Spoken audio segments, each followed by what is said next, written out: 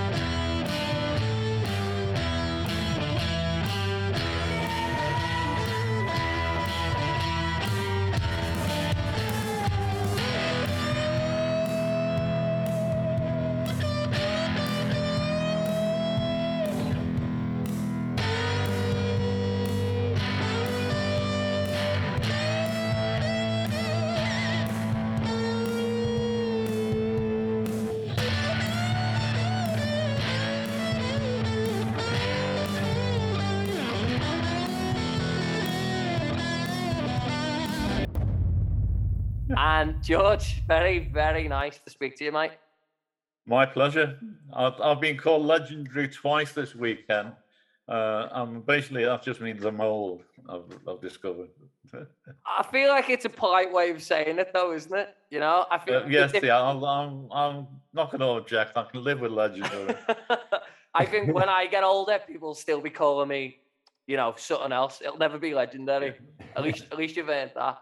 And we've also got Hamish here, my co-host, who's probably a little bit confused as the two Scouse accents going on right now. I'm doing my best at the moment. So, George, how are you? How do you feel after the game last night?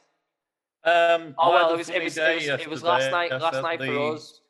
My blood pressure must have been right up through the roof. I mean, I suffer during Liverpool games now.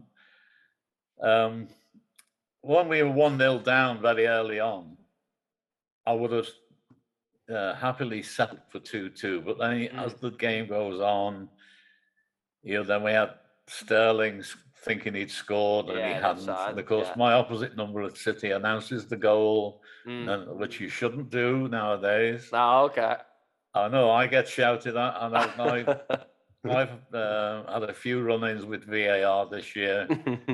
I can't remember which game it was, but I know Sadio Mane scored at the far end, and the VAR took forever to work out what was going on. And I had a little voice in my ear, "Aren't you going to announce the goal?" And I said, "No, we have direct contact with VAR, and as soon as you hear the magic words, check over, then you announce the goal. You don't just go charging in." But when that happened, I must admit I was down in the mouth for a couple of minutes. Then it was cancelled off, and so it went on. But oh dear, I know what you mean about the blood pressure thing, George. Like so this is, I'm 26, right? So this is the most successful period I've ever seen, right? And I think back to like when I really started to go on my own, and it would be Trabzonspor in the Europa League on like a Thursday. And I think you'd only have like goal for Liverpool number 14, Jovanovic. That was like all. Yeah, that's the one. Yeah. Because we were very good then, and I think now, and as good as it is to be so successful, it's stressful as anything, especially with the time difference. Like watching it over, so that was on at 1:30 in the morning. To try and watch a game at that time without a few brandies in you is a tough affair. It's tough just watching it live, that brand. It's every game. I turn up to Anfield, and the atmosphere builds very, very slowly nowadays. And then at the end of the game, you suddenly realise you're exhausted, and you just crawl back to the car and just let me out of here. I spent the last couple of years, especially because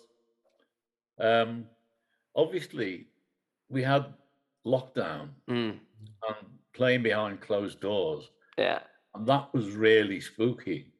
Obviously, there was very few of us actually inside the ground. What the club did, they decided that we were just going to carry on with the usual routine, even though there was nobody in the place, just to make the players feel more relaxed about. So would you still do Operation Anfield?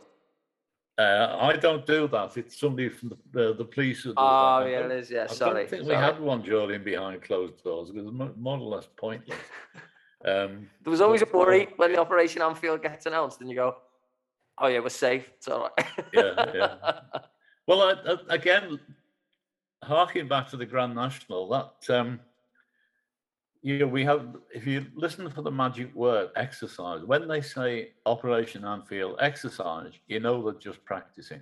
When they say, come the day when they say Operation Anfield, you get out, you're in trouble. Yeah, get out with it. There's a bomb in the place or something. And I was at the Grand National with my daughter quite a few years ago, and we was by the parade ring watching the horses trotting around, and I suddenly heard the PA come on, and it said Operation Aintree. And I thought, I was waiting for the magic word, and it wasn't. I said to my daughter, out. She said, what are you talking? I said, get out now. Because I knew what would happen. And of course, we were the first to the front of the queue of people trying to get out. So it did me a lot of good that day. You jumping on the back of Red Rum just to get out of there? No, I think that was after Red Rum's time. But it's one of the things the stupid little things that comes along with the job. But as I say, behind closed doors was freaky, and at the end of the season, I was so glad to get out of Anfield and get back to the normal, because it's a very cold place, isn't it? I did the air conditioning in Anfield, so shout out to those boys who are listening to this right now. I'm sorry if it's too cold or too hot in Anfield. I apologize. But yeah, I remember we used to go and we'd be in there and it'd be empty, and it's just it's a bit of an eerie place when it's empty. Anfield. Eerie is the best word. Yeah, I know. People said to me the next season, aren't you glad to be back at Anfield? I said, well, I haven't been away. I've been at Anfield more during lockdown than normal, because we had to have all these rehearsals and technical rehearsals and practices to make sure everybody knew what they were doing, where they're going to go and stand, how to get in, get out, who was allowed to go where. And then we had practice matches. First of all, they had an open training session. Then we had friendlies against Blackpool, Blackburn, first team versus the under-23s, that sort of thing. And when the matches came back on the TV, it looked good on the television. You could see all the banners in the stands, and some grounds they had cardboard cutout people of the people in the crowds. Yeah, right. And then there was sound, crowd noises on the TV. And watching it, it looked okay, but in the place, it's everything is echoing around. As you say, it's an eerie place. I know the first time we went in for a practice, I got a message to go down to the Shankly Lounge downstairs. Walked in, the lights are only half on, and there's a whole circle of people, all the stewards and the head steward and whatever, in a dark room. They've all got these masks on, and it was like one of those, those horror movies where somebody finds this weird cult in the middle of the jungle. It was exactly like that. And luckily that didn't last very long. We got out. But they instead of trying to kill you, they were all saying, "Can you sit down, please?" Yeah, that's right. Yeah, exactly. So what we got through, and then of course we had the opposite problem when we got back to playing full houses. I had to get used to talking to 54,000 people again, which was even spookier. But there were plus sides. I mean, when we got the trophy, when we won the Premier League, there were only 300 people inside Anfield, and I was privileged to be one of them. I mean, I could find 1 million people who would love to have been there, quite happily, but there I was, and it was just the presentation was just underneath my window, so I had a bird's eye view of it, and it was just amazing. Yeah, I still can't get over that myself, to be honest. No. I was in work, and when we got the result, the City Chelsea game, when like we knew we'd won, and I was like in a pre-start at work, and someone went, Chelsea have just got a penalty, you've won the league, and I was like, oh my god, and then I'm in work all day. Oh, yeah. Well, when that was going on, I was actually on BT Sport. They had in this backdrop to the studio, they had 4 screens in one corner of Liverpool, recognisable Liverpool fans, a couple of musicians, a DJ, and me. And I sat here for 5 hours at this desk on Skype. And once in a while, I'd forget I was being watched live on BT Sport. Obviously, there's some wonderful pictures of when the goals were going in, of me leaping out of the seat. You'd be amazed how high I can leap. And that made the cut, didn't it? Everybody saw that, but it was worth it in the end. It really was. It's just a magical night, because obviously it's been so long. Yeah. I mean, you're 26. You'd never seen it before. That's the first time in my life to see it. I bought a bottle of Dom Perignon champagne and then didn't drink it for 8 months because I was like, I just don't know what to do with myself. You know what I mean? And obviously being in Australia, like Hamish is he likes football, but like it's soccer over here, George. It's a bit of a different world. And I was like on cloud 9, and people couldn't really understand it. And I was like, imagine your team has been nearly there, and like in my life, like I say, like I've seen a couple of close title races, and then to finally get it, it's just to be honest, I still feel good about it, Well, yeah, and me. I mean, when I was a lad, I'm just trying to think. I'd be 19 when we won the FA Cup, and my dad, he followed Liverpool all his life. It's 99 years next month since my dad had a trial at Liverpool. Jesus. So 1965, when we were watching the FA Cup final, it was his life's ambition, because we'd never won it before. It seems crazy now, but it was an absolute obsession. And we won it, and the welcome home, the parade run centre of Liverpool was just unbelievable. But obviously, a couple of years ago, when we get to win the league, your generation were in the same boat. You waited all your life, basically, for Liverpool to win the league. And it's still great. I mean, I was pleased the previous year when we won the World Club Championship. People said, "Oh, that's a stupid competition." I said, "No, we're champions of the world." Yeah, it was the badge for me. It was having the badge, and then obviously the Premier League wouldn't let us have it. But for me, I was like, just to have that badge on the front that says you're the best. Well, yeah, I've got a picture of me holding that trophy, because I know there was a point when all 4 trophies were lined up. In the museum, but I know they let me take my grandsons in at the start of the following season, before the place was open to anybody, and let them hold the trophies. And I said to the guys who were getting the trophies out of the safe for me, all I wanted, the only one I'd never held was the World Club Championship, and they got it out for me, and that was just magic. I think the picture's in my book somewhere. I think there's a picture of one of the trophies. But I'd held the Premier League trophy a few years previous. In the 90s, I was doing a charity do for Alan Kennedy up in Southport. And what they were doing, they had a big 5-a-side tournament going on. They had pitches all around the grounds of this school. And I was on the sort of mock-up stage in the middle of it all, playing music all day and, you know, doing the usual stuff, lost children, that sort of thing. Alan said, I'm going to go for a wander. And he went right there into the field. Just then, this card comes in, and this guy gets this big cardboard box out and plunks it on the ground in front of me. He said, where's Alan? I said, he's the far end of the ground. He's just watching what's going on. He said, oh, well, when he comes back, tell him I brought the trophy for him. And I just presumed it was the trophy for this competition.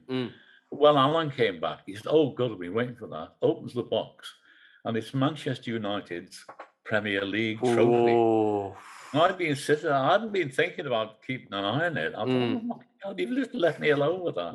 So I had my picture taken holding it. And so I got to hold that a long time before anybody else from Liverpool. Even had dark hair on the picture there. It shows you how long ago it was. Yeah. It shows you when Man United's dominance was as well. That was, yes, it was nice to see the back end of that. Although this other shout are trying to get in the same boat now. I'm quite happy with the way things are going. Yeah, we're not doing too bad. George, just before you mentioned about your book, The Voices of Anfield, My 50 Years at Liverpool FC. Yeah. Like how is that? What's the response been like since you brought that out? It's been amazing. I mean, I never thought I'd do it. Obviously, I never thought I'd get to 50 years, but when the idea was put to me by Peter Hooton, you know Peter Hooton? Yeah, from Peter The Hooton. Farm. Yeah, he phoned me up. Let me think. It must have been 2019, and he invited me to go for a cup of coffee the following day, and he brought his literary agent down with him, and they were saying, "Look, you're coming up to half a century at Anfield. You must have a few tales to tell." I said, "Well, yeah, I suppose you're right." So at the end result was I got writing a book, and I was one of the few people who did well out of lockdown, because the day Boris Johnson stood up and said, "You've all got to stay in for the next however many weeks," was the day I was just ready to commit all my notes to paper. So I sat here. Phew. Yeah, thank you. Thanks, Boris. Yeah, not many people say that. It would be nice. And I wasn't allowed to go out the house, so I could sit here and do it. And then the publishers came on board during lockdown. I've never met my publishers. It was all done by Zoom. And the thing's put to bed. And May the 6th last year, the thing was published, and by coincidence, I was actually on Channel 4 lunchtime that day. I don't know if you've ever seen the clip. I have seen it, and I have seen it.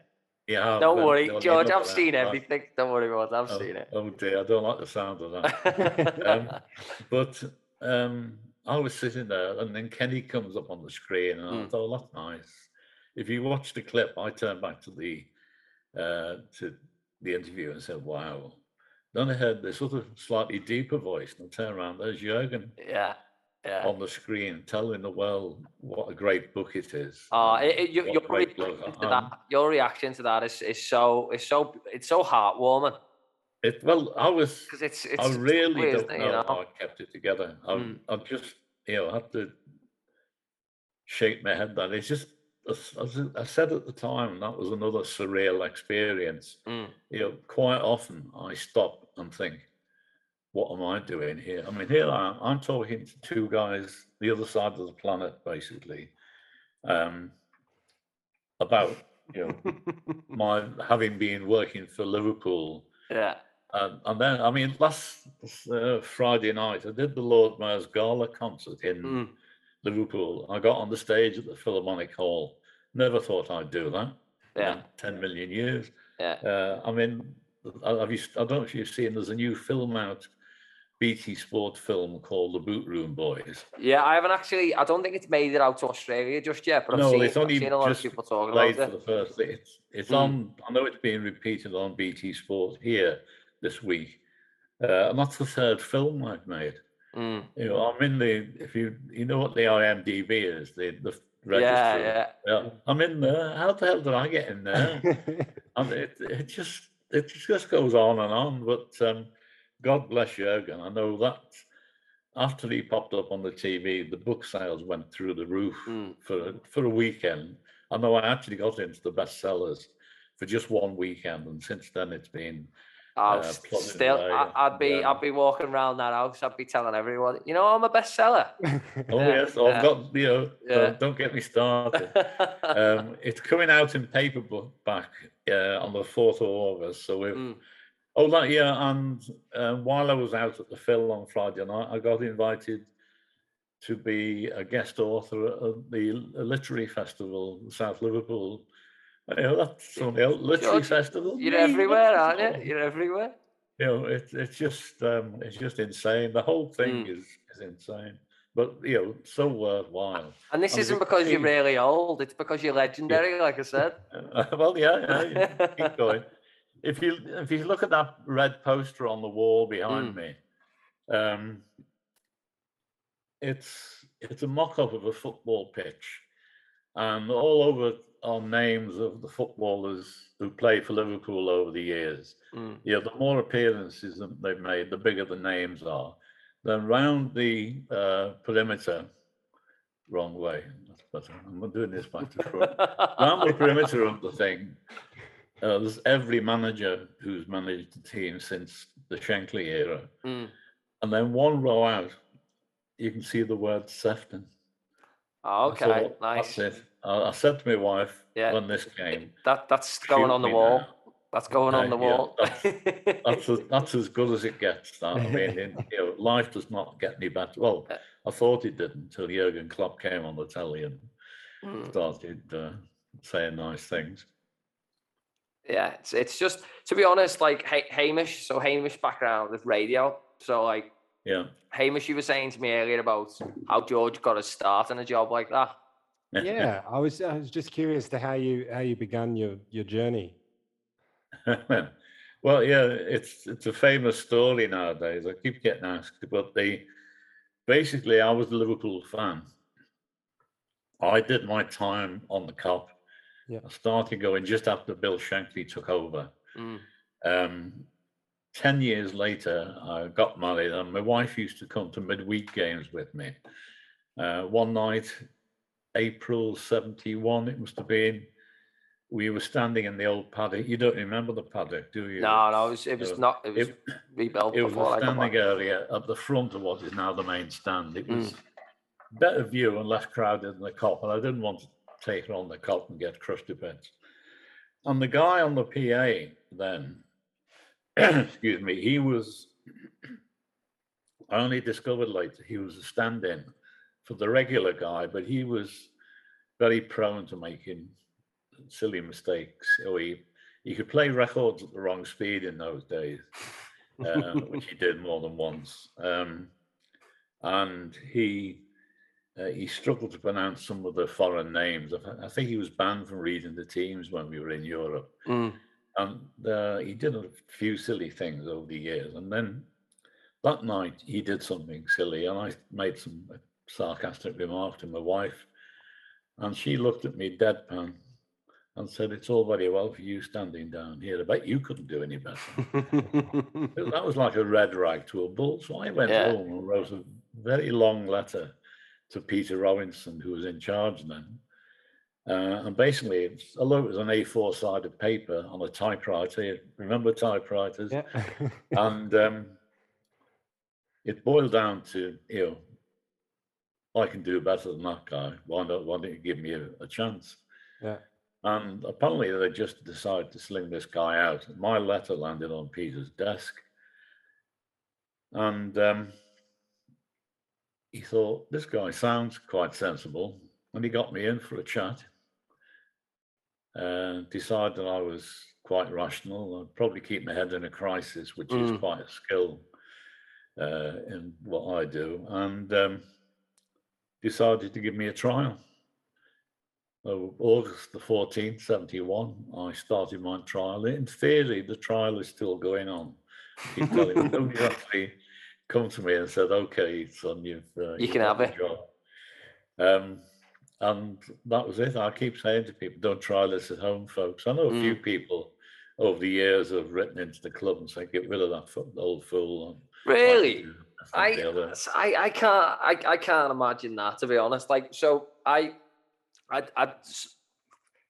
so for Hamish, a bit of backstory. So George has been there, and I'm 26. But for the best moments of my life as a footballer, probably as a man, George has been there announcing the goal, right? And you must have one of the most recognisable voices.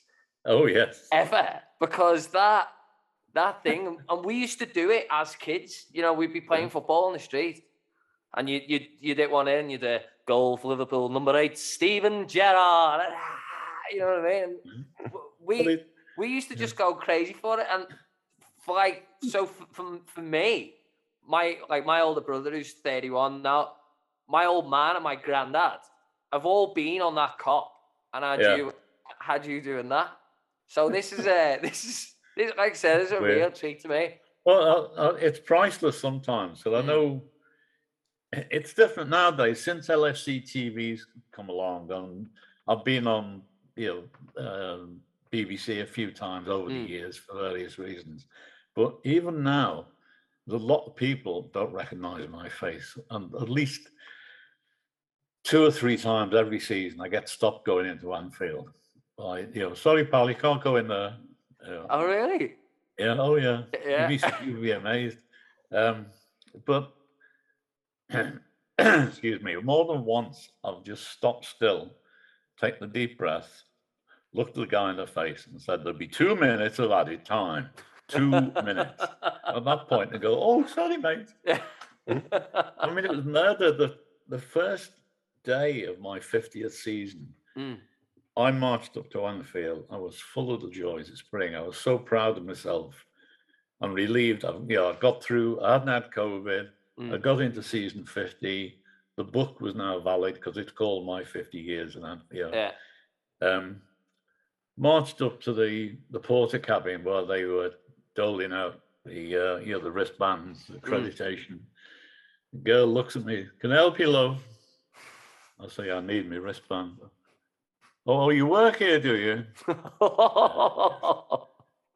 So she looked, she said, "Hang on, I'll look on the list." The list.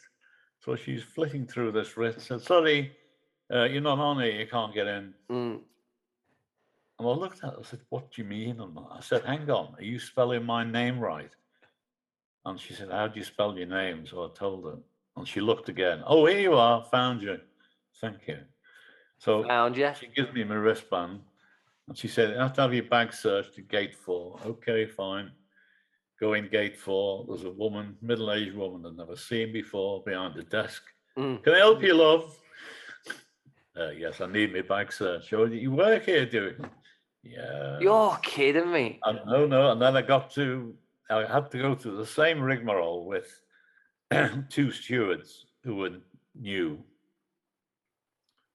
And then the last one, I just said, "Look, I'm sorry. You see that room up there? I've got to be there in 5 minutes. If I hang around anymore, I'm going to be late, be in trouble." And I said, "Look, I'm going. If you want to, rugby tackle me, call the police, call Jurgen, do what the hell you like, but I am going up there." And got in.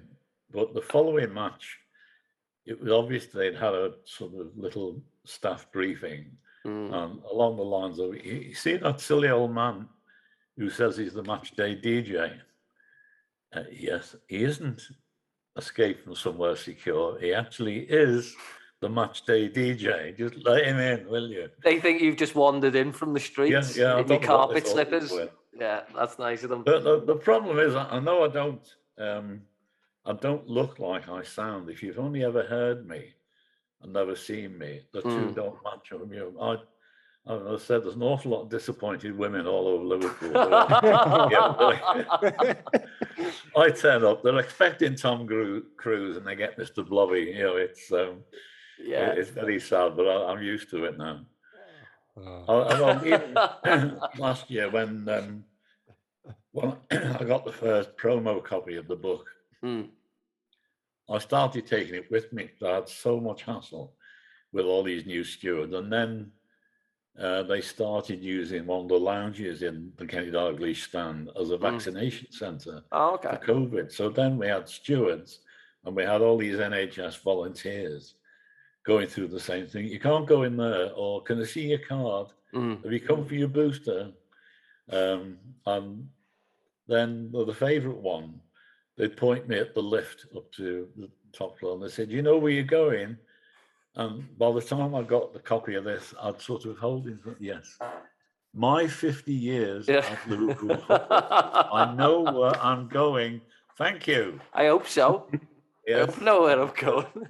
Oh, dear God, it's all part of the fun. It's just, you just can't actually just turn up at Anfield now, do what you've got to do and go home again. And obviously, the bottom line is, as I say, I'm still a Liverpool fan. So I have to sweat through the games with the rest of them. Yeah. Every week. How do you find people impersonating your voice, George? Like I've done it 3 times already, and I'm not ashamed of it, because this is I think it's quite. This isn't a occurrence that goes on in my home every day. Yeah, I've heard a couple of people on the radio, and there's an Irish podcast that was floating around where there was a guy doing a very good impersonation of me. And they were taking a poll. Do you think Seamus here should replace George? And, luckily, the poll said no. Oh, that's good. But, it'll happen one of these days. People, a lot of people have come up to me and said, "Oh, you don't ever retire." I said, "Well, several things are going to happen. In another 50 years, I'll be 126. I don't think that's going to happen. So don't start saying do another 50. I'm getting old. I could put this laptop down now, have a heart attack, drop dead. I hope you don't. Even if we get great views on that, George, but I don't think I want them for that reason. That's true. Yeah, it'd be good publicity for the I'll be on the cop and people will be like, "Are you the fellow who gave George a heart attack?" And I'll be like, "No, that weren't me." It's more than likely going to be Mo Salah gives me a heart attack. I don't think, as we said, Liverpool's not good for anybody's blood pressure at the minute, George. No. Well, I mean, again, it's I might win the Euro Millions lottery tomorrow night, in which case I'd think about, do I need all this stress anymore? Or the same. I'm going to get old. I might lose my marbles completely in a year or two. I don't know. I'm still. My wife reckons I'm going around the bend now, which is, probably not far from the truth. But she was saying that in 1971. No, by the sounds of it, so I wouldn't worry too much. No, I'll say just keep my fingers crossed. Hamish, do you think you could impersonate George's voice? No, I don't think I could. Try not to kill him. Try not to kill him, but see if you can do it. Look, I feel like I can't quite. Occasionally, when I hang out with Jack for too long, what happens is I can pick up his inflections with his accent. But George, your voice sounds nice, and I don't want to have a crack at it, to be honest. I don't think I could do it, and I think I'm going to embarrass myself miserably if I do have a go. I used to do a good Aussie accent years ago in the when Peter May was the captain of England cricket team. I don't know. I heard somebody on the radio, and he's going down to watch Peter May play the cricket. And it's a fascinating accent. I remember the name now. That's gone out the window. Yeah. It's a fascinating accent. People say, I've heard people say, when my wife and I'll be out for a coffee somewhere, when we're away on holiday or whatever. I've had people say I sound like John Lennon, and I said I really don't think I do. I can understand it, but if I start trying to be John Lennon, I'm mutating to Ringo Starr. Yes, almost the tank engine. So, Hamish, do you George Harrison impression if you're not going to do George Sephton, then? Oh no, man. George Harrison. I can't do it, Jack. It's not. I look at the floor and I see it needs sweeping. He has a very, very funny voice like that. George, I've got a good impersonation story of your voice. So my Go on. mum was round at somebody's house, right? Yeah. And she just kept hearing, in goal for Liverpool, number 25, Pepe Reina. And she's like, she's a big Red, my mum as well. Shout out Karen, she'll be watching this. And she was like, is the game on? Is the game on? And a friend was like, no, it's the parrot. So they had a parrot that used to mimic your voice. Oh, It'd be like, woohoo, woohoo, number 25. I have actually heard. Woohoo. I have actually heard everything now. Yeah. One of the stories I was that? telling on you just reminded me of something on Friday night at the Philharmonic Hall. It was quite weird because obviously the front row has got the Lord Mayor and a few other local town mayors there, and it hit me while I was waiting to go on. But down in the stalls of the Philharmonic Hall, 65 years ago, I was sitting there at school speech day. You know, and I can remember the block. I was over to the far left with my year. At the far side of the stalls, the older boys, the two in particular stick in my mind. One was George Harrison. Oh, wow. And the other was Paul McCartney. And, you know, if you'd said to me then where we'd all end up years later, if you wouldn't give thought. I remember George and Paul used to sneak off to one of the science lecture rooms at dinner time at school to practice their chords on their guitars. I remember seeing them do that. I so wish I kept well in with those guys, because I know you used to see them wandering around. You could have been Ringo. I don't know about Ringo. I could have. I mean, a lot of his, you know, the road managers and people were guys they knew from school when they started hitting the big time. They made sure they had people around them they could trust, but it gave me an insight into the way things work out, which is why nowadays I've got a reputation for playing a lot of local bands. Oh, 100%. Because I know, you know, how it happened, you know, the Beatles didn't just appear from nowhere. You know, they started out in somebody's back room and, you know, playing at school with mates and all the rest of it. And there's an awful lot of talent around this city even now. George, you're that legendary, right? That I didn't even know you knew them. Yeah. You know what I mean? Like that's just it's in the book. It's in the book. It's news to me. I actually when you posted about I've got George on Facebook, everybody, and you're gonna get friend requests now. Sorry, George. And when he posted about his book, I was like, when are you doing the audio book? Because everybody wants the audio book. Oh yeah. When I was 5 years old, I'd listen to that. So are you doing the audio book for it, or is it? Oh, yes, it's on audio. It's on is Amazon. I know a few people have told me that. But the funny, excuse me, when I just flew sideways here. There's the CD. Oh, aye. Wow. There's not many of them gone about because it's very expensive and very thick. You notice I haven't even taken the shrink wrapping off that. Yeah. Because I know what to sound like. Gonna sell it on eBay. Yeah. That's all right. When the book was coming out, people said, "Are you going to do an audio book?" And I said, "Yeah." And they said, "Well, who's going to do your voice?" And I looked at them, and I've after I've had 3 or 4 times, I said, "Oh, Joe Pasquale is booked." And they look at me and say, "What?" Then they realised I was winding them up. I said, "I'm doing the flaming audio book." That was an experience. 3 days locked in a recording studio in North Wales for whatever reason. It was very rewarding in the end. But as I said, when that thing came out, here I am in my mid-70s and my first CD's out. It's you know, it's. Well, you did end up doing the same thing as the Beatles, if you think about it. Well, they spent 3 days making a record before as well. That's true, yeah. Well, I think they probably made more out of it than I did. Not yet. Wait and see what happens over the next year. Hamish, is your mind a little bit blown about that Beatles thing now? Yeah, it is. And I was just wondering, like, George, what was it like when, like, what was the spotlight like on Liverpool at the time when the Beatles came out? Well, everything happened at once. The Beatles came out.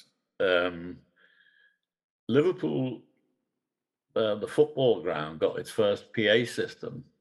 Merseybeat kicked off, and then, of course, in the space of a couple of years, England won the World Cup.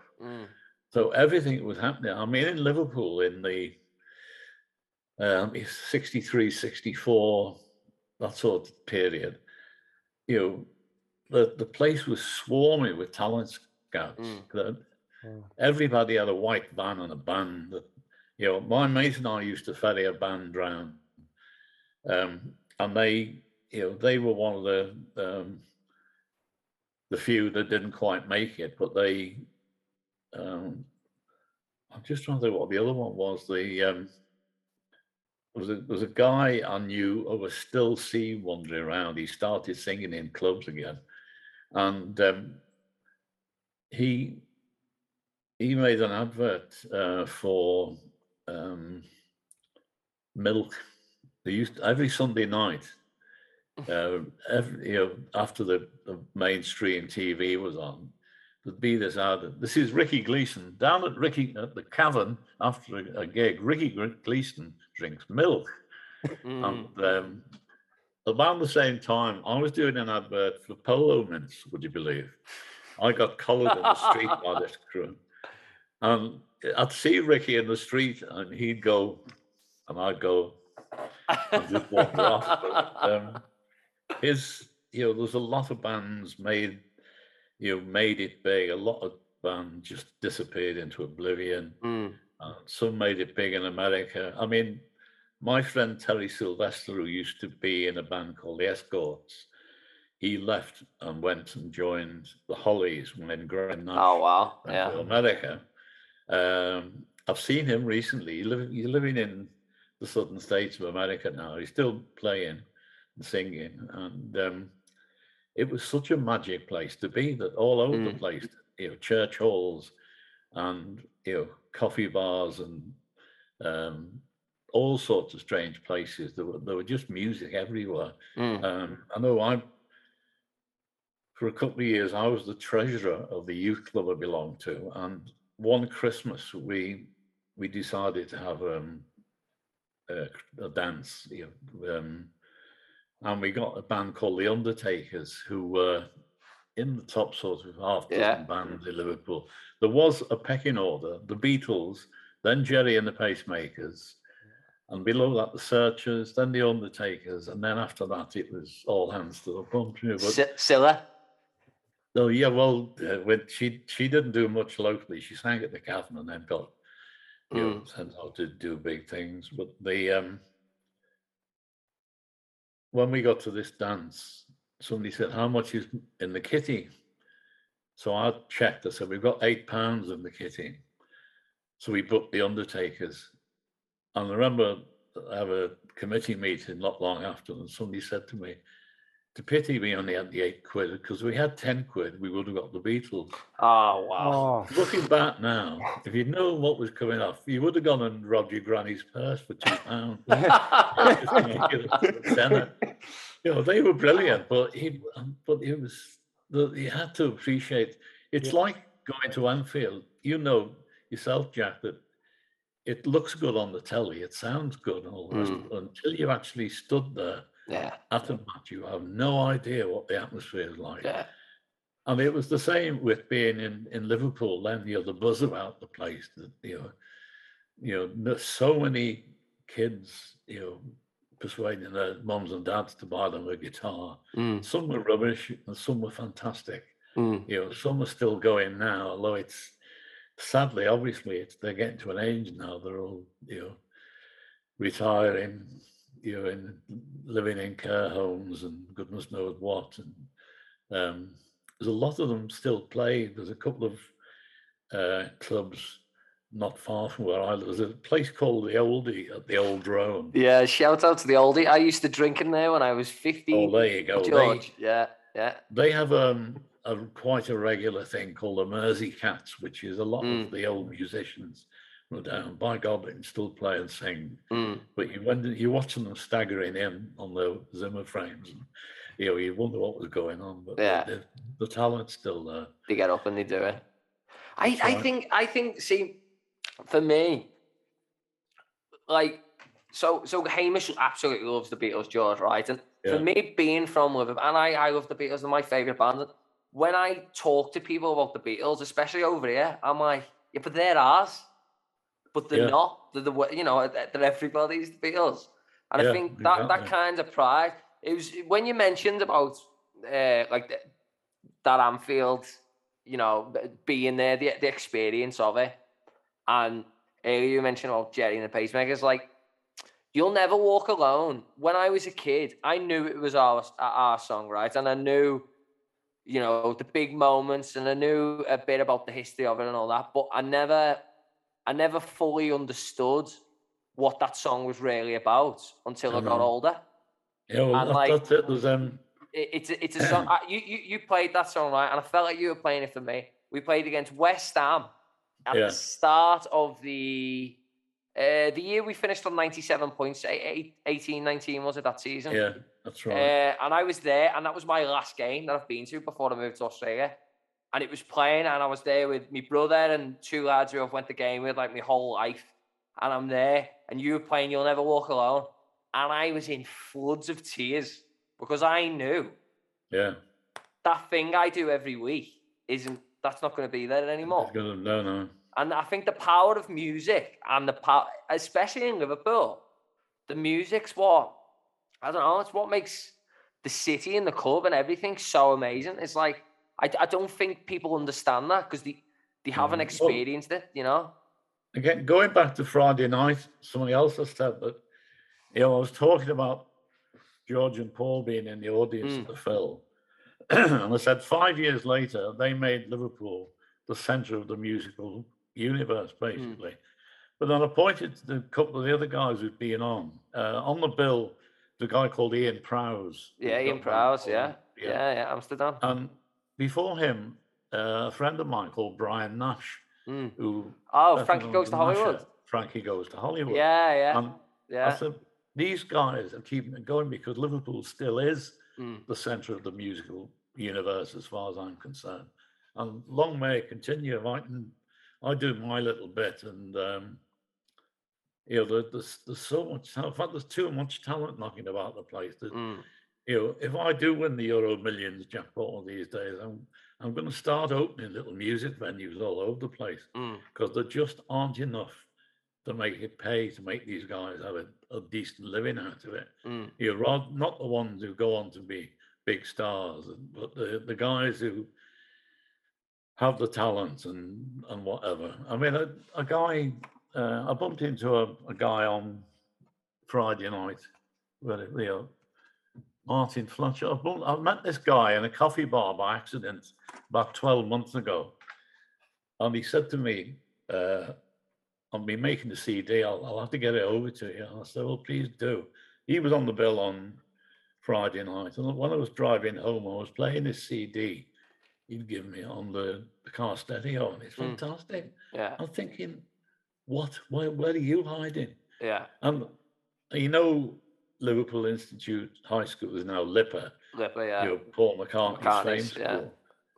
Until recently, I used to get invited to the graduation there, but they've basically run out of room at the Philharmonic Hall now because there's so many of the honorary degrees have been given out.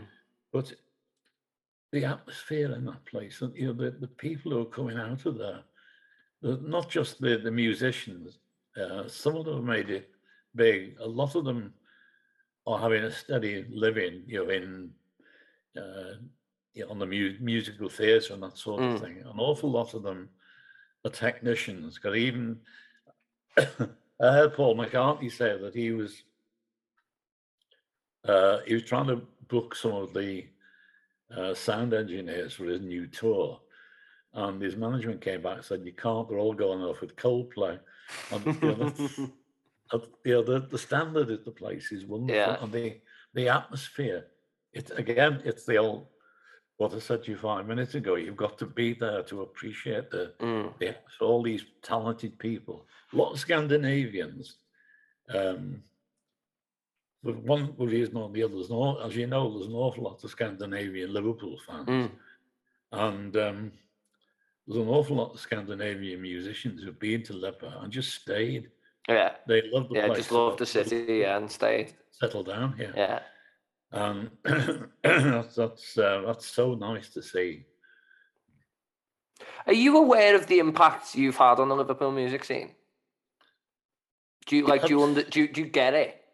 Because I probably don't. I don't know. I think I'm just making a little scratch in the corner. Once in a while, something will happen. I mean, there's one band who have now disbanded. Sadly, the Aesthetics, because I play one of their tracks at Anfield, and there was a record producer in the main stand as somebody's guest, and his ears pricked up, and he found out who they were. And next thing he knew, they had a recording contract. That's great when you hear things like that. But a lot of them, I know they love it. And some of them, it's an ego thing. If you were making music and you suddenly heard yourself when you were in the crowd at the game, you'd be chuffed to bits, wouldn't you? I've had a sort of Hamish. I wrote this song in would have been 2016, right? And we've had our season ticket in our family for like 20 odd years. But this year, my old man was working in the States. He was like, "No, you can't pay for it yourself. You're not getting it, right?" So we never went that year. Awful year it was. Anyway, Liverpool were playing United, and I think we got beat 1-0. Yeah. And I made my dad buy tickets because I'd spoken to you, and you said, "I like this song. I'll play it before the game." I go, "Great, right." So for everyone, George has got his playlist. You know, it's before the game, half time, a little bit after the game. That's the playlist, right? So Hamish, George says to me, "All right, I'm going to play it, all good." So I say to me, "Dad, get tickets." So we bought, you know how much Man United tickets are if you buy them off the tout? Jesus Christ, right? And we were in the pub, and it's about 20 minutes before the game. And my old man's like, "Should we go?" And I went, "It won't be on yet. We'll have one more pint." And he goes, "All right."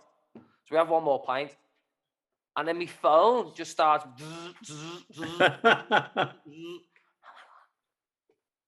It's on Sky Sports now. Man United are warming up, and all you can hear blasting over the tannoy is your song. And I was like, "Dad, hurry up!" Trying to catch the end of it. But like, luckily and then I had to lie to everyone and say, "Oh yeah, I heard it in there." And then there was another time. My old business teacher, and he'll like this because he loves you as well. Shout out Mr. Halliday. So his season ticket used to be right in front of mine, and 105 on the cop, right?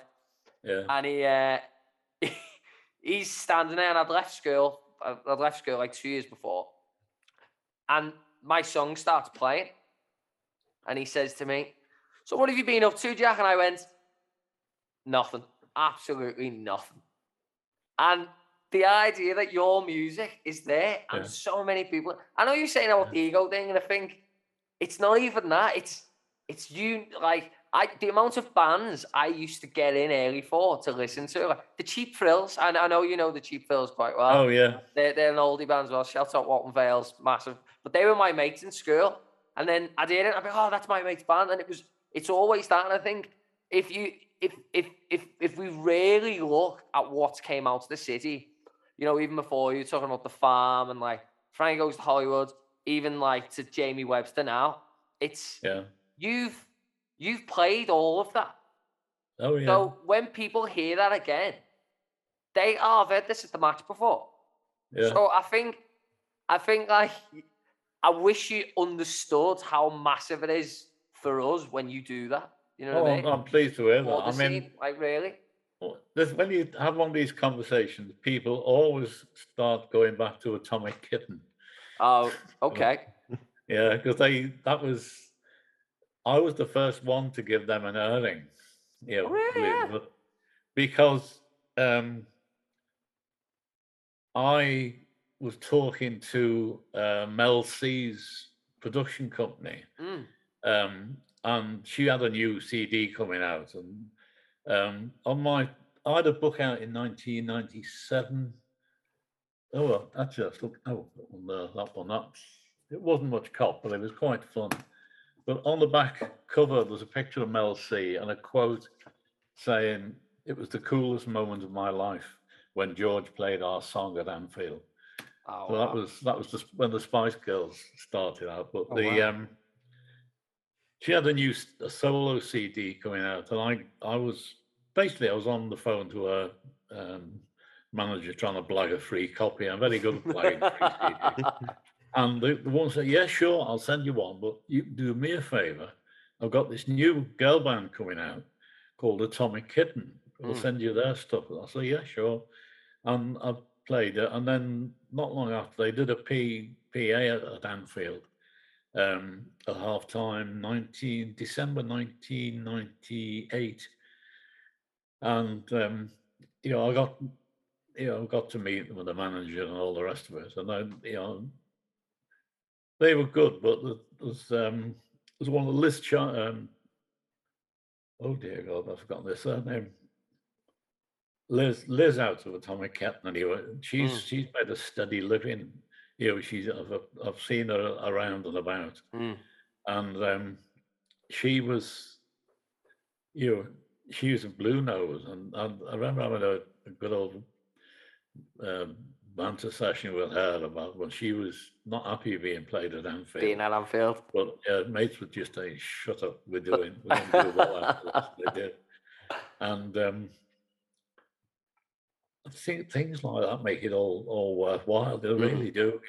Just watching these people coming up through the ranks and many years later making it big. Oh, the Coddle, another one. The Coddle, yeah. And the Zootons. Yeah. I was probably with the guy who ran their little record company in Rose Lane in Liverpool, and I got all their stuff. And to this day, I know they still appreciate it, just a little push, but it's priceless watching these people. And as I say, the big thing about what I've done over these years, the best thing is the people I get to meet and the people I've come across. Something else I've said to a few people over the last couple of years: what other job would you be just leaving work and bump into James Bond? Yeah. He's a big fan. He's a massive red, isn't he, Daniel Craig? Yeah, he is. Yeah. I mean, he's just sort of so casual on the way out. All right, and then wander off. But it's one. I wonder what would have happened to my life if I hadn't, been challenged by my wife all those years ago. I don't know. I'd probably be a bank clerk somewhere or something. Nothing exciting, that's for sure. Yeah, it's just your journey, George, and it's like, so one thing Hamish and we discuss is like when people really achieve great things, it's always perseverance and just willpower to get into it. Because if you would, you know what I mean, you could have just kept your opinions to yourself that day. Hey George, can I just ask, what did your wife say after you'd got the job?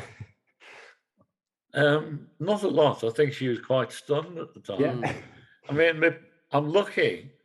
My wife is a football fan, although nowadays she's a fireside football fan. I know she's going to the Derby match the week after next. That'll be. Yeah. So we're just panicking in case that's the first game we lose out of the 7 remaining, because she'll be barred out of Anfield for the rest of her life. That's for sure. But I know I feel sorry for her in some ways, because obviously our lives revolve around Liverpool's fixture list. Yeah, and the season. When we're making plans to go away or do this, that, the other, the first thing I have to do is look at the fixture list in my diary. And, if last night she was talking to a friend of hers who was about to go to Australia, strangely, and she was arranging to have a day out somewhere before she goes. And she put the phone down and said, "What are you doing Tuesday week?" throughout blank day. Okay, I'll meet Joyce then, and that was it. She has to do, work out what I'm doing or where I'm going or whatever.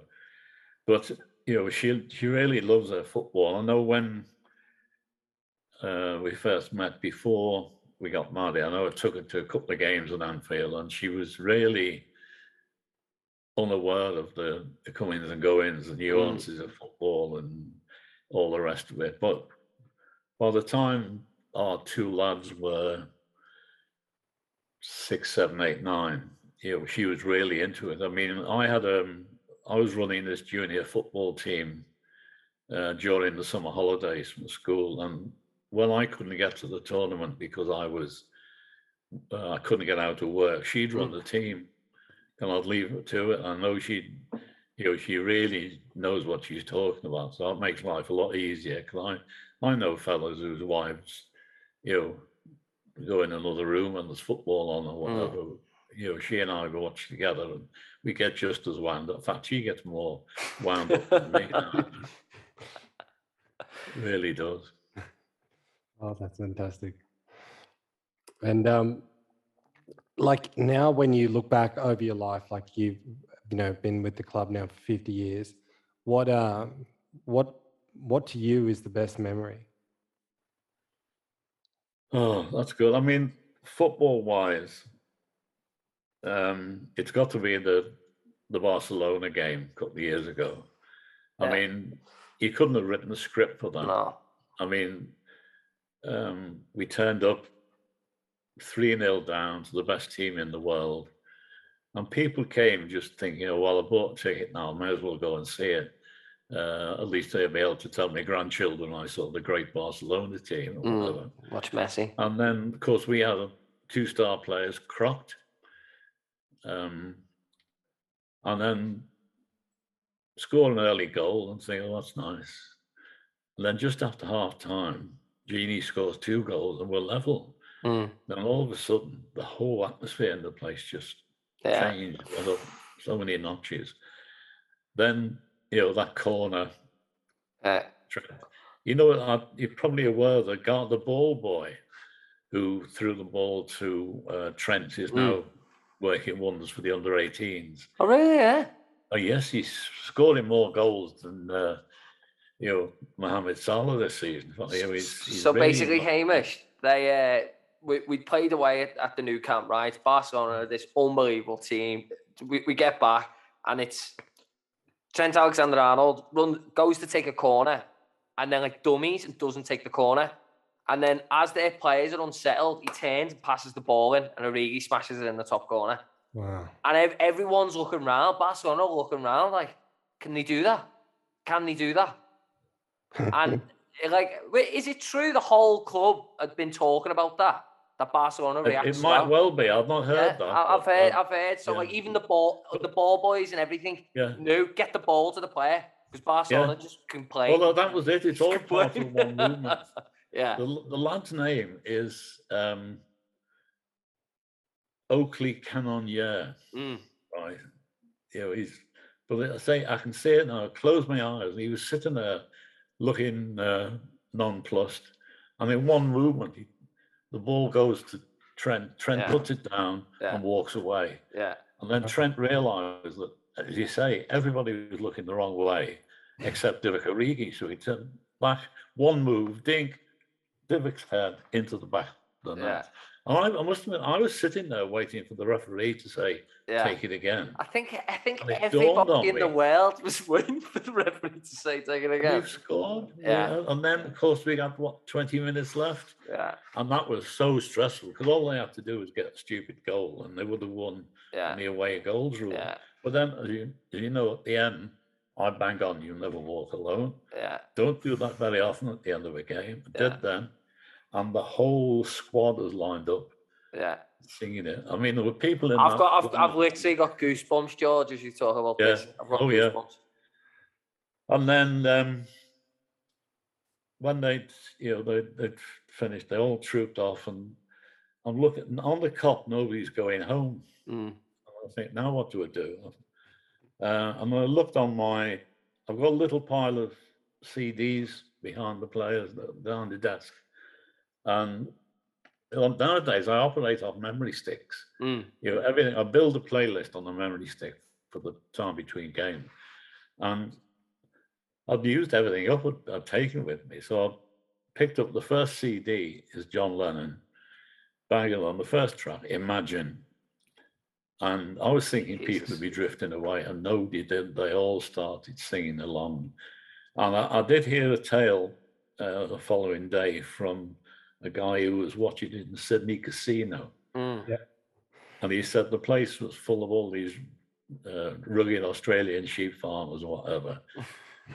6 o'clock in the morning, and they're all in floods of tears. And people telling me stories like that makes me feel really powerful. The influence you can have on just one piece of music, and then. Oh, George, it's like honestly. So again, I moved just as we started to become a brilliant team, right? Yeah. I've got friends who say stay in Australia. Yeah. Because it wasn't this good when you lived here. But the Barcelona one, I remember my brother lived at home then. I called up my brother and he was like, "Oh yeah, we're just in the booze an hour before the game," and it was like early morning for me out in Australia. He's like, "Oh, just in the booze before the game. Yeah, we're booking our flights for Madrid." And I was like, 3-0 down. And he's like, "Nah, we're going through. We'll beat these. We can do these." And everyone kind of felt like, we can beat these. Yeah.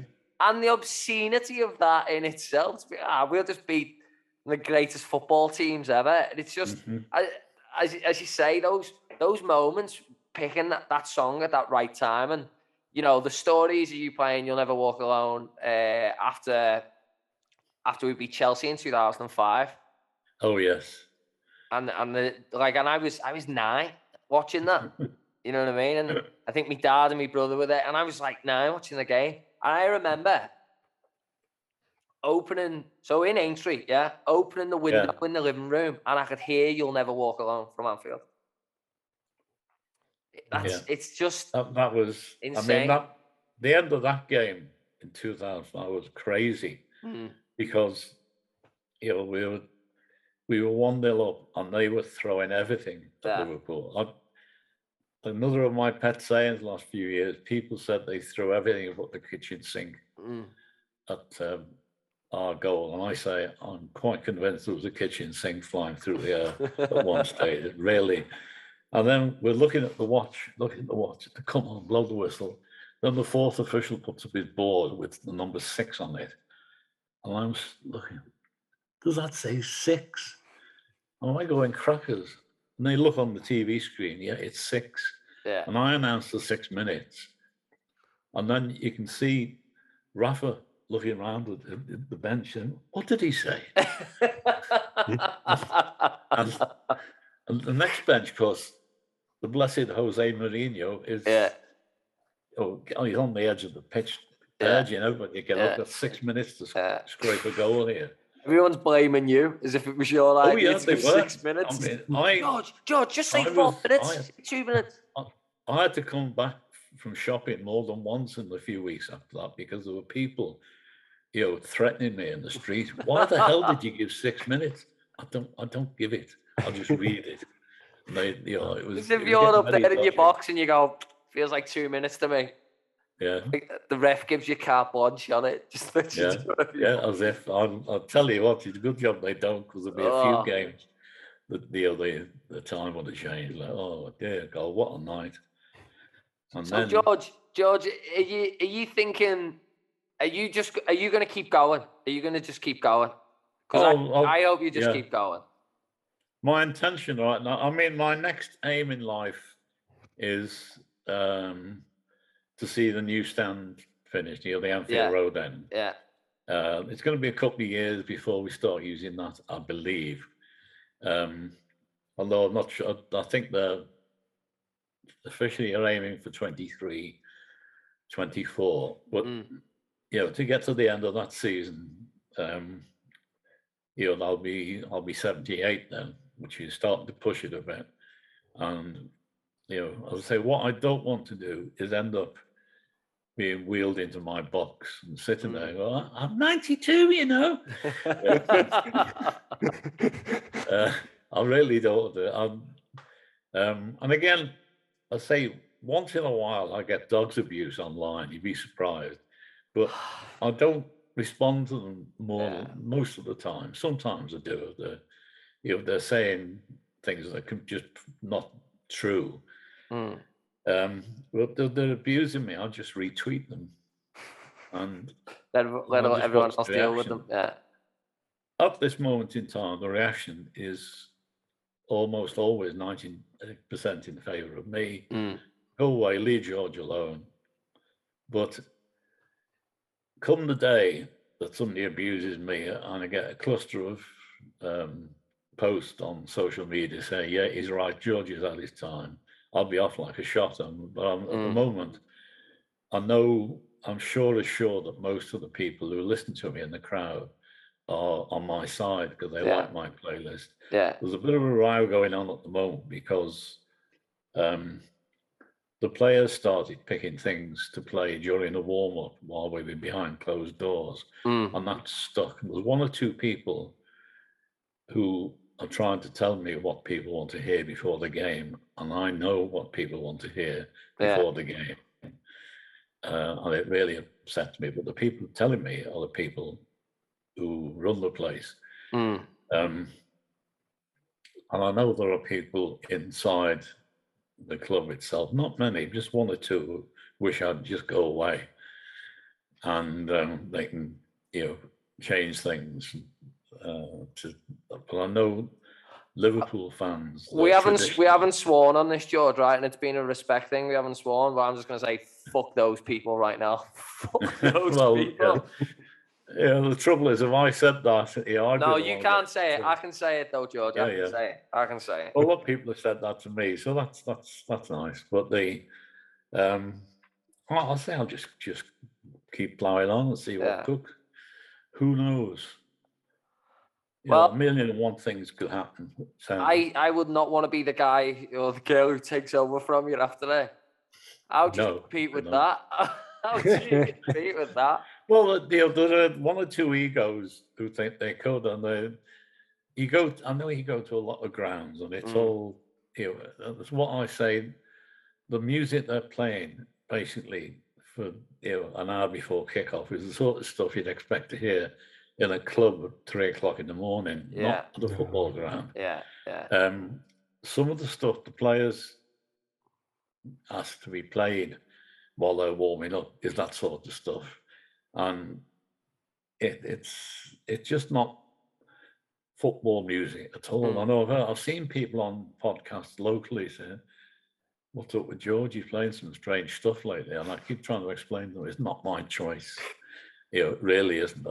My choice comes, I've been playing for 2 hours before kickoff every game. People don't realise.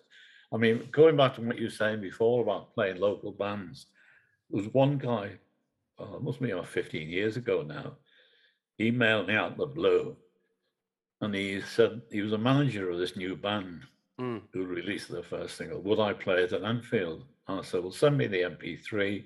He did. I thought, oh, that's okay. And I played it the following game, which, as it happened, was home to United. And on the Monday morning, I got a snotty email off this guy. I thought you were going to play our track. I said, well, it did.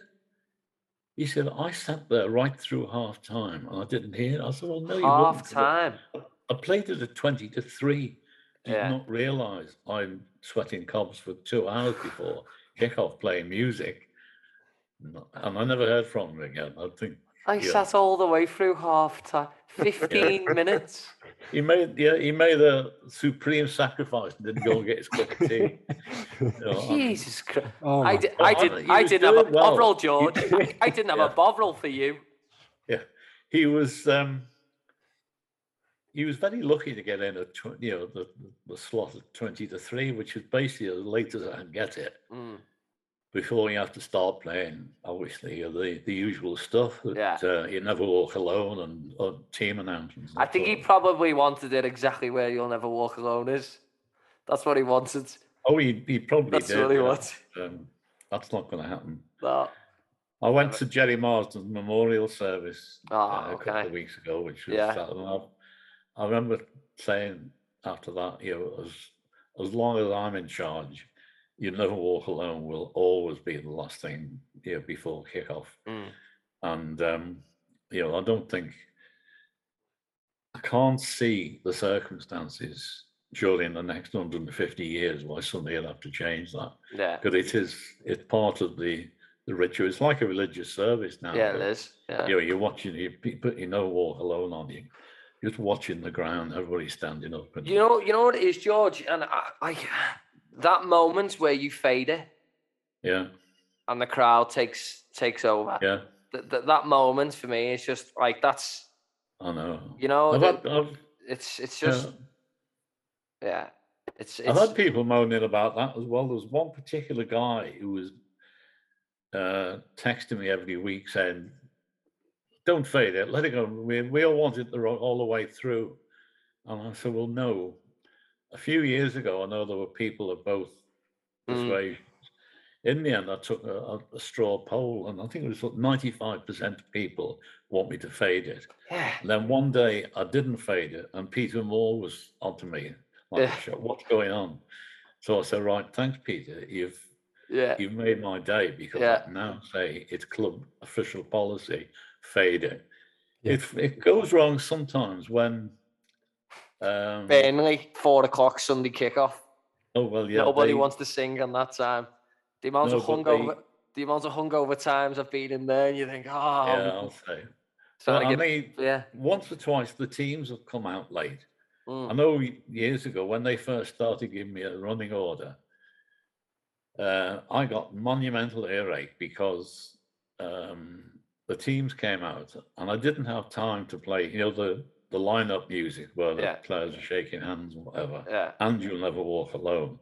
So I ditched the lineup because I thought, if I ditch You Never Walk Alone and play the lineup music, there'll be riots. I got all sorts of earache, off the club, but we can't be doing that. Apparently they got a big fat fine, so I'm very sorry. Oh, like the official Premier League music. That's right. Yeah. Luckily, girl who was the Northwest area organizer for the Premier League was somebody I knew. She went to school with my daughter-in-law down in Crawley, of all places. And I messaged her, direct, I could talk to the woman. I said, what's going on here? Because I said, it wasn't my fault. The referee brought the teams out late. They came out, 2.5 minutes before kickoff. And that doesn't give me time to play You'll Never Walk Alone and the lineup music. It's supposed to be 4 minutes. And even if they come out half a minute late, the whole thing is messed up. It just messes up the playlist up and everything. I know it happened a couple of times this season when we've had, minutes applause for, when Peter Roynson died and that sort of thing. And it just, if they come out 10 seconds late, the whole thing's fallen to bits. But nowadays, I've got a clock there, and I'm timing everything. I write notes down as to when they came out, and I've said, I do my bit, you do your bit. Endo, do your laces when you get on the pitch, like, get out there. Yeah. George, one of the other things, and I remember taking to my missus to a game. It was like her first game that she's ever went to a few years ago, and scorer of Liverpool's first goal. Yeah. That in itself, first goal, scorer of Liverpool's, because there's going to be more. Crowd, brace yourselves in. There's going to be more. Are you conscious about things you say, phrasing and stuff like that? Or is quite deliberate. Yeah, I was going to say. I know I've had my wife shouting at me about that. She'd hear me on the telly. She can't be saying that. I said, well, I'm sorry, I am. Yeah. If it, it's like a wink and a nod. Every time I've heard that, score of Liverpool's first goal, and then you go, here we go. Well, it's I try my best. It's trickier now because obviously my little room there's not just me in there. There's me, a sound engineer now, and the guy who operates the scoreboard, which means the guy who's in contact with the VAR people. So when there's a goal goes in, I can't say, goal scorer so and so until they hear the magic words check over. Yeah. And that can get quite tricky sometimes. But when there's a dubious goal at the far end, luckily I've got monitors in there now. We can work out who did it and why. Touch wood, I usually get them right, even if there's some dispute. I mean, when Peter Crouch scored his first goal for Liverpool, he'd been struggling for ages. Yeah. Long period. Against Wigan, I announced, this was before VAR, and I put here, because I wasn't sure, but on the monitor, I could see everybody jumping up and down around Peter. And I announced first goal, scored Peter Crouch. And then somebody came in from next door, said, no, that was an own goal, he got that wrong. So I don't think so. I see, even if it was an own goal, when I said first goal scorer, Peter Crouch, there was a big cheer. The atmosphere went up about 5 notches. Yeah. So I'm quite happy. And then about 6 weeks later, the FA dubious goals panel gave it to Peter Crouch. So you got it right. I got it right. And the same thing happened about a fortnight later. Stevie G scored at the Cop End, and I actually heard the TV commentator say, "Oh, George has got that one wrong," and I hadn't. The goal went. I remember that. I think I actually remember that. So, yeah. So no, and it's a running battle of wills all over the place now. You can't just I say years and years ago, I used to turn up with a box full of vinyl,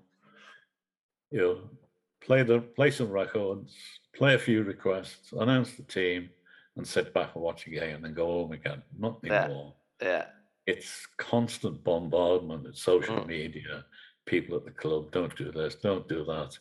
We want you to do this.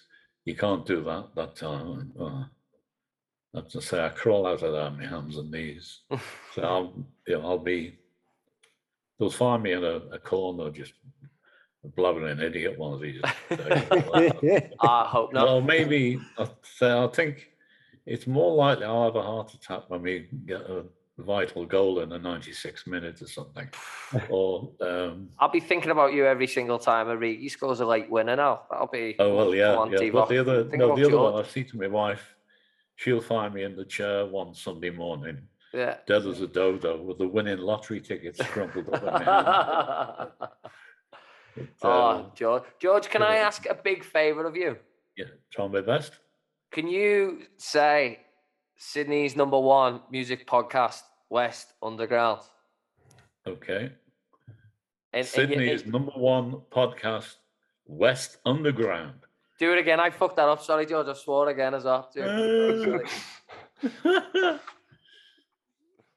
Sydney's #1 podcast, West Underground. You've just made my dreams come true there. I never made it as a footballer. Worry about you now. I never made it as a footballer, George. But at least I've got that. At least I've got that. You really need to get out more. Yeah, I know. It's the problem with Australia. Australia's got me going stir crazy, man. Yeah. But George, thank you very much for your time, my friends. It's a pleasure to listen to you tell stories. And Hamish, I'm really sorry. You've never seen me like that before, have you? No, this is a first. This is the first time. But yeah, George, honestly, thank you for your time. Don't forget, it's on Amazon. Yeah, all over the media. Buy it, everybody. Buy it. Yes, please do. Get them back in the paperback will be out later in the year, so I presume it'll get to Oz next year after. And when I do actually jack it in, there's a follow-up to that that's already on the way called Anfield Behind Closed Doors. So that's a few years to go yet. That'll be on the horizon. Left by the time that comes out. Is that all the big stories? All the gossip? Yeah. We'll get that on the next podcast. On the next. Hey, George, thank you very much for your time. Really appreciate it. Nice to talk to you guys. Cheers. Up the Reds. Right.